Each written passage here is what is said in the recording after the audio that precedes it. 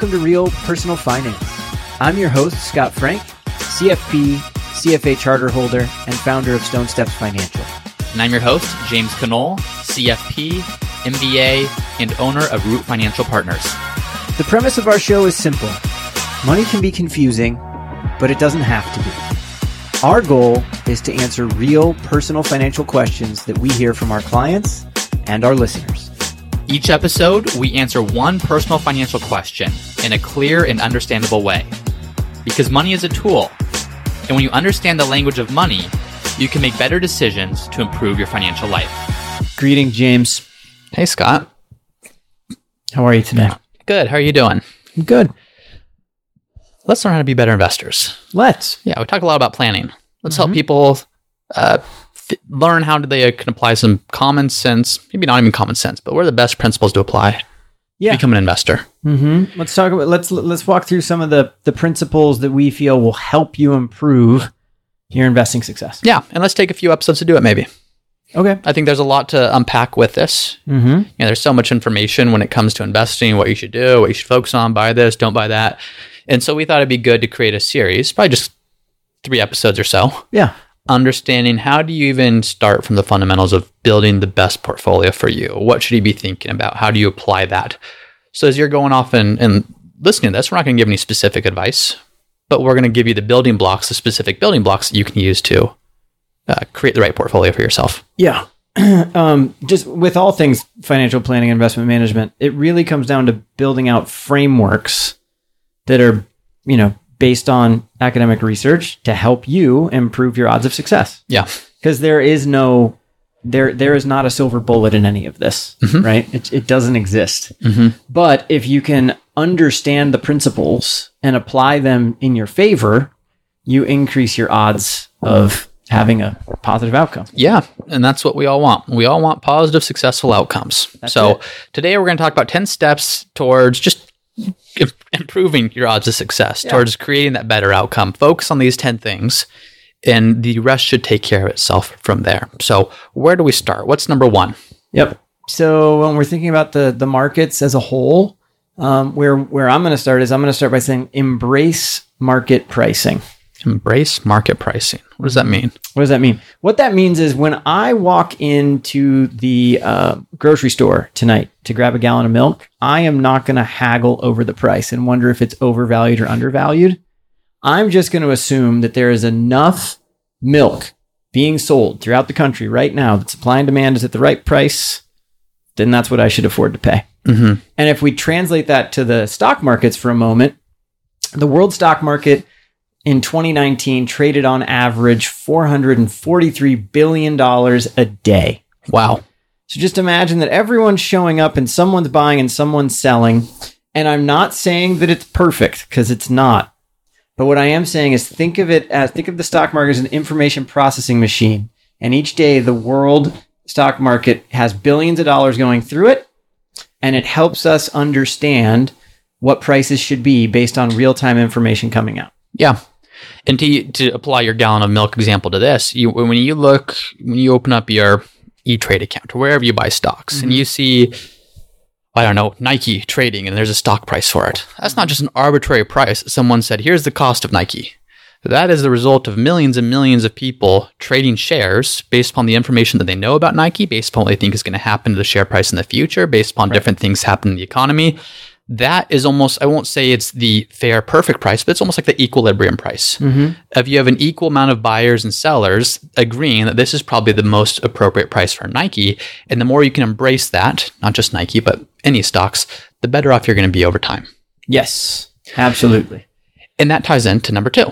Yeah. So once we're there and we agree that market prices are the best version we have of what real price should be reflective in the stock markets and in the bond markets, the next thing we can go look at is, well, can I outguess the market?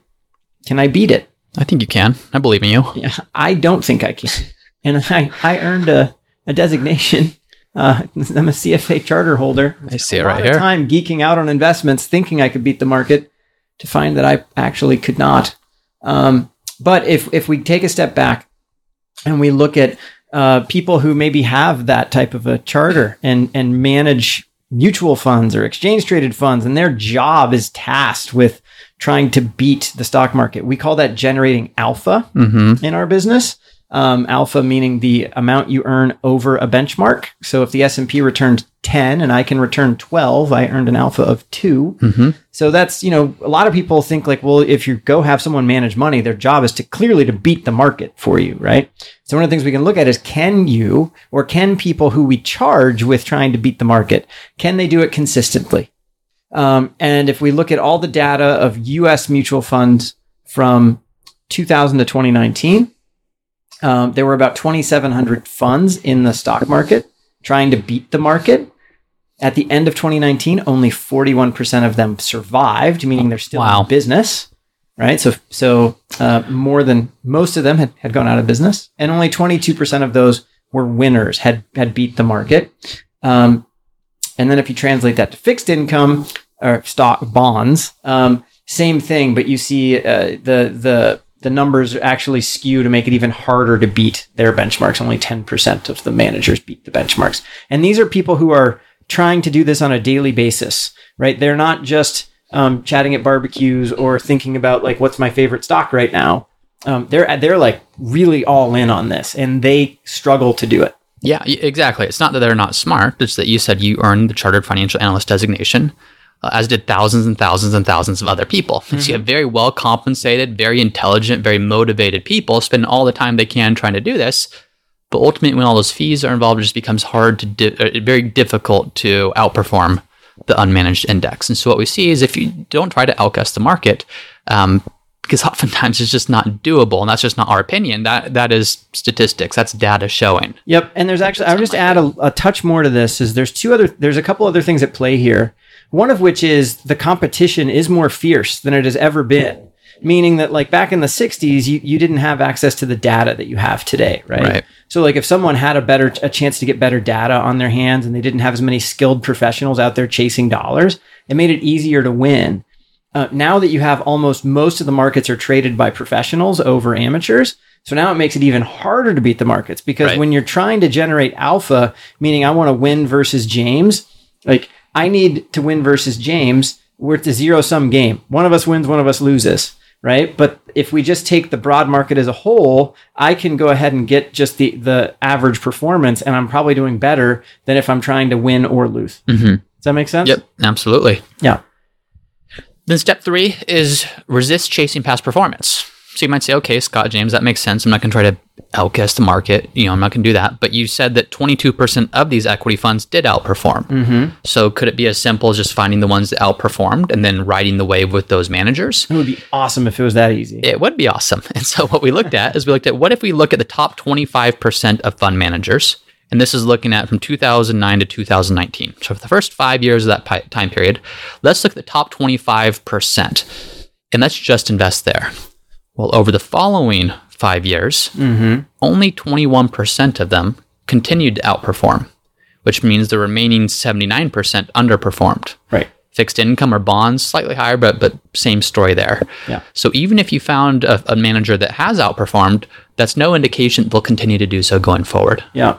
And we're not going to dive into it too deeply here, but it kind of comes down to the idea of luck versus skill. So when you start to look at the percentages, the way they're getting presented, what you find is that if you were to look at the averages of what the expectation would be, we would expect that there should be some people who would outperform. It's just you can't find who's going to consistently do it on an ongoing basis. So it kind of comes down to luck and skill, and you can't differentiate the two. So it makes it very hard to invest in someone who's going to outperform. Right. And the good news, tying into step number 4, it's let markets work for you. And so the good news of this is it's not as if, I can't outperform. That means I can't get returns. No, it's just instead of working against the market, let the market work for you. Yeah. There's plenty of returns to be had. The market is one of the most incredible wealth generating machines, I don't know what you want to call it, known to man. It's totally passive. You put your money in, and even without beating the market, if you simply capture the market returns, you're going to do quite well. Yeah, so let's just look at an say we have $1 to invest. Yep. And we invest that dollar in small companies, U.S. small cap companies. So that'd be like companies that you probably don't really think the name of them very often. Maybe you work for one, but you're not going to hear about them in the news very often. I like going lowest to highest. Lowest to highest? Can we do that? Can we start with bonds? Yeah, sure. If you want. Let's go there. Sorry for interrupting your flow, but I think it builds suspense. That's okay. Which I like. Suspense. Yeah. Okay. So let's invest $1 in 1926 in all these examples, and let's assume that you invest in U.S. Treasury bills. So just short-term, safe government bonds. So basically cash with a little bit of interest on top. Yep. That dollar from 1926 until the end of last year, it would have turned into $22. Okay. So something, Not bad. nothing exciting though. Invest that dollar in U.S. long-term government bonds instead. $1 turns to $175. So a little bit more risk in the bonds, but still fairly safe. $1 to $175. Invest in U.S. large companies. So this would be like investing in the equivalent of the S&P 500 from 1926 to the end of last year. Now things start getting significant. That dollar turns into $9,237. And now if we do U.S. small caps, and I'll let you do this because I'm sorry for cutting you off. I just wanted to build the suspense for this moment. Yep. Your one, so large cap US dollar, your $1 turns into $9,200. If you go small caps, so you always invest in little companies all along the way, your $1 turns into $25,600. Wow. Yes. So that's the good news. That's not beating the market. That's not only if you chose the best manager. That's not only if you got lucky enough to invest with Warren Buffett from his young age. That's just you own the market and let the market work for you. Yes. Some pretty incredible things happen. So step number 4 is let markets work for you. Absolutely. Step number 5 is the market's not created equal. Right. All parts of the market, there's not just one single market. There's different aspects to it. There's different things that you can look at that will give you potentially superior returns if you invest in those areas as opposed to others. What are some of those areas? Yeah, so you're gonna have to understand what the difference between what we might think of as an expected return. So when we think of an expected return, like the that T-bill we were talking about earlier that turned into $22. Yep. That we might call risk-free, right? The U.S. government issues it. We put money away. The government gives us money back. We can't really. It's pretty much guaranteed. It's just Yes. kind of guaranteed base rate. And then on top of that, you start to add these different layers of premium that you would expect to receive based on how you're going to go invest, right? So if you're going to invest in the stock market, you would expect to receive a greater rate of return than if you loan money to someone and give them, that'd be like using a bond, for instance, right? So we would expect to see greater returns in the stock market as we do in the bond market. And that's what we see when we look over history. From there, you can go look at things like company size, which we just saw. That $1 turned into $9,200 for the big companies, and the $1 turned into was 25 and change 25, 26 for the small companies. So if we invest more in small companies, we should expect a greater return over market cycles. Right. So when you start to look at it through those lenses, you can start to ask yourself, what premiums or what expected returns do I want to build into my portfolio? So how much do I want to invest in large companies versus small companies? How much do I want to invest in value stocks versus growth stocks, which is another type of premium we can look at? How much do I want to invest in more profitable versus less profitable companies? The biggest driver of return that we have to look at is how much do I want to invest in the stock market and how much do I want to invest in the bond market? Right? We can see that very clearly. The dollar invested in the treasury bonds, which is the risk-free rate, gave us $22 all those years later. Not a lot of risk, but at the same time, if I really need that money for some reason, maybe I need it for withdrawals or in retirement, it could make a lot of sense to have funds in treasuries. Exactly. So consider the drivers of return, knowing that not every part of the market is created equal. There are different parts of it with different risk and return characteristics. And then even on the bond side, there's different drivers of return. We won't dive into them, but it's terms. So how long are you lending your money for? Credit quality. So what's the credit quality of the issuer? When you're owning a bond, you're essentially lending your money. And are you lending it to a company or government with great credit quality or a company or government with poor credit quality? And a really good example for that for you at home is think about right now, you might be looking at refinancing your mortgage maybe. Well, if you're a really high credit quality, the bank will give you a lower rate. Yes. And if you have a very poor credit score and you're a higher risk to them, they are going to make you pay more in interest rate. Right. The same thing happens here with credit quality for corporations, for governments, insurers, and the like. And then term is just looking at how long are you going to have that bond out for. The longer you're going to have it out, the more risks we're at, especially with inflation. Exactly.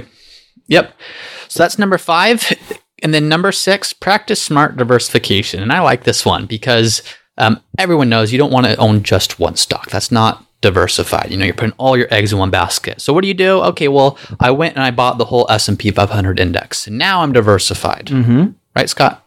Totally. Except you're not. Right? If you owned the S&P 500, that $1 in the example we gave a little while ago would turn into $90, $200, whatever that price point was, which is nice. Mm-hmm. But at the same time, if you had some funds also invested in those small cap stocks, you could potentially be increasing your expected return. Yep. And then we've done in a previous episode, we also talked about smart diversification, and we looked at investing just in the United States versus investing globally. Mm-hmm. I think we looked at it decade upon decade. We did, yeah. And we found there are some decades when the U.S. wins, and there's some decades when global wins. But overall, it's nice to be broadly diversified. Yeah, and the reason for that is if you own the S&P 500 index, that's great. But it's 505 stocks all here in the U.S., subject to the same economic risk, subject to the same political risk, subject to the same market cycles in many ways.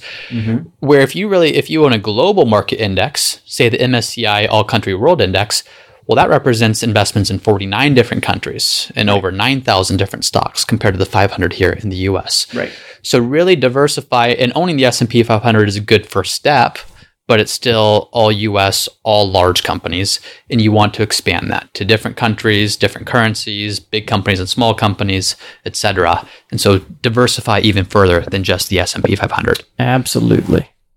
What's number 7? From there, so now that we can broadly diversify across all those different things like small cap and large cap and international emerging markets, well, obviously we need to figure out which one of them is going to win year over year, and place more money on those areas that's going to win more this year. Yeah, that'd be great. Yeah, but it's very difficult. Yeah, so we're looking at a quilt in front of us is what I think of it as, which is basically looking at all these different types of slices that we could go invest in all over the world. And what you see is that it's completely random when you look year over year. You can never tell from one year to the next what's going to win next year. Mm-hmm. And there's some, do you remember when Greece was defaulting all those years ago? Not all those years ago, like what was it? Yeah. 7, 8 years ago, 9 years ago. Pigs, right? It was pigs, yep. And the stock prices of the companies in those areas, they plummeted. But ironically, a couple years later, some of the best stock prices a couple years later, were from those very countries. Mm-hmm. And what gave? Well, is because there's just this uncertainty, this massive uncertainty of what's going to happen next. We don't know. Why on earth would we ever invest there, though? We invest there because things are unpredictable, both with winners and losers. And so this year's winner isn't necessarily going to be next year's winner, nor is this year's loser necessarily going to be next year's loser. Right. And we can't predict ahead of time which it's going to be. So that's why you want to own a good diversified set of investments and avoid trying to time the market, which is maybe one of the hardest things to do as an investor. It sounds so simple, and yet it can be so hard. And you know why I think it is? Why? I think we do it, but we justify it. Last episode we talked about the presidential election, and I can't tell you how many conversations I have of, I know we're not supposed to time the market, but I think this would be a great time just to sit in cash for the next few months. Right.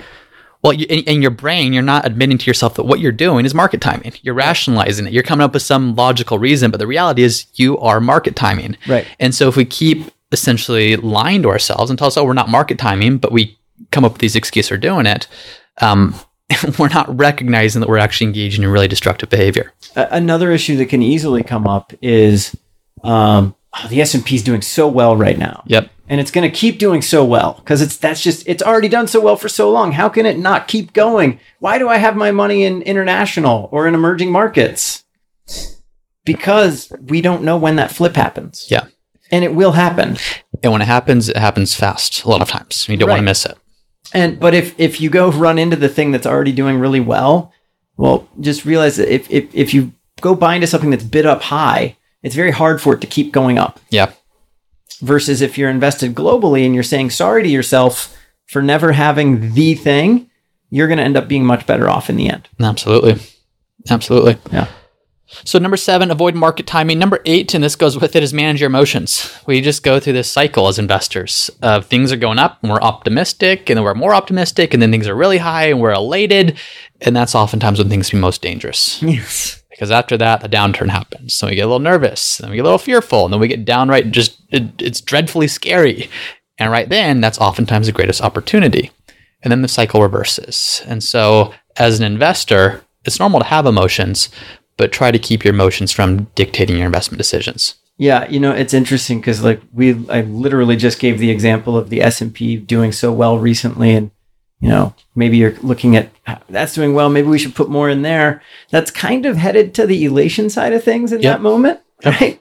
And then at the same time, you could go back just a few months ago to March of this year. Oh yeah, when we were so fearful that the market was going to just fall and fall and fall, and that was the time to be buying things if it was out of your allocation. We'll talk more about allocation in a coming episode. Yeah, how many people would have been excited to buy stocks on March 23rd of this year?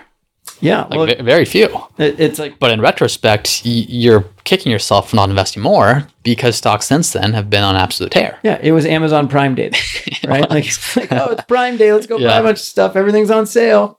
Absolutely. But it's scary to do it when it's happening. So check your emotions. Oftentimes, the best thing to do in many situations is nothing, assuming you have obviously the right portfolio in place. Mm-hmm.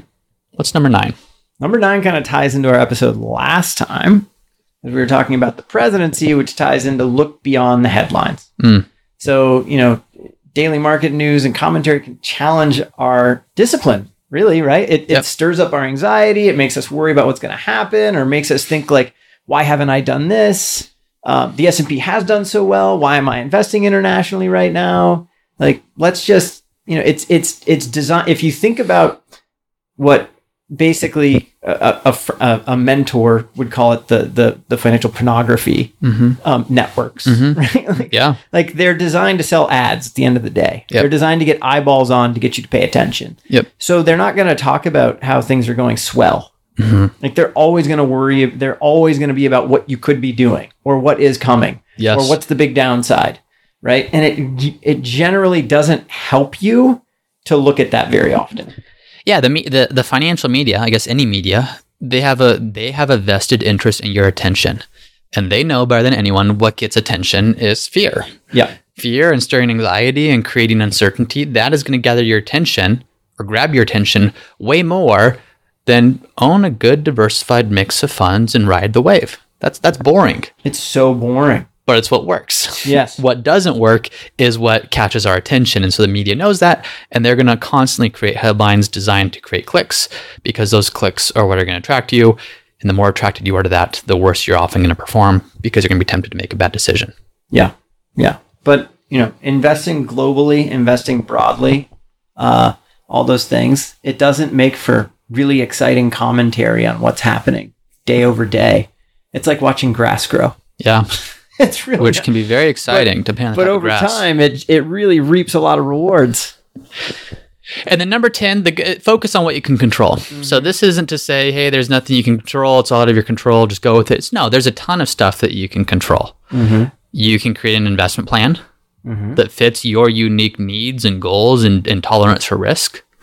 You can create a portfolio. You have absolute control over how you structure your portfolio, using those different dimensions of expected returns that we talked about. You control whether you diversify globally. You control how much you save. You control what you do at work. You control your expenses, your turnover, the taxes of your investments. You control how disciplined you stay through different market ups and downs. There is a lot that you do need to do, but it's very important to draw that line between what you can control and what you should take action on versus what you can't control and what you probably shouldn't take action on. Yeah, that's where I would, for this, all of these principles are simple, but simple doesn't mean it's easy. Right. Right. And so one of the things that I would look at is, at the end of the day, build a plan for yourself, build a portfolio, invest globally, manage those expenses. All those things are great. The question is, if you find that you're falling short, and be honest with yourself, if you are, that's to me the time to hire a guide. And that's what we do for a living, right? For some people, we're financial advisors. And one of the things we do is help them manage assets. And it's not to say that you can't do it on your own, because you can, if you have the ability and the willingness, and you can follow through and execute. And the temperament, right? But if you're not doing those things, if you're falling short, well, then it can absolutely be worth it to hire someone. It's just something to keep in mind. Yeah, absolutely. So these are the 10 steps to just creating that better investment experience. These are fairly general. I think next time what we'll talk about is specific types of asset classes. How do you think about constructing a portfolio using this philosophy? But that's all I think that I had for today. Did you have anything you wanted to add? Nope. All right, so stay tuned for next time. Next time is going to take the next step in this into how you can design the best portfolio for you specifically. So we'll see you then. See you next week. Thank you for listening to another episode of the Real Personal Finance Podcast. If you're enjoying the show, please subscribe and let us know by leaving a 5-star review. And if you have a question that you'd like for us to answer, then head over to the Real Personal Finance website at realpersonalfinance.co. And there's a section on the bottom of each page there where you can submit your question for us to answer in a future episode. Thanks again for listening, and we'll see you next time. This podcast is for informational and entertainment purposes only and should not be relied upon for a basis for investment decision. This podcast is not engaged in rendering legal, financial, or other professional services.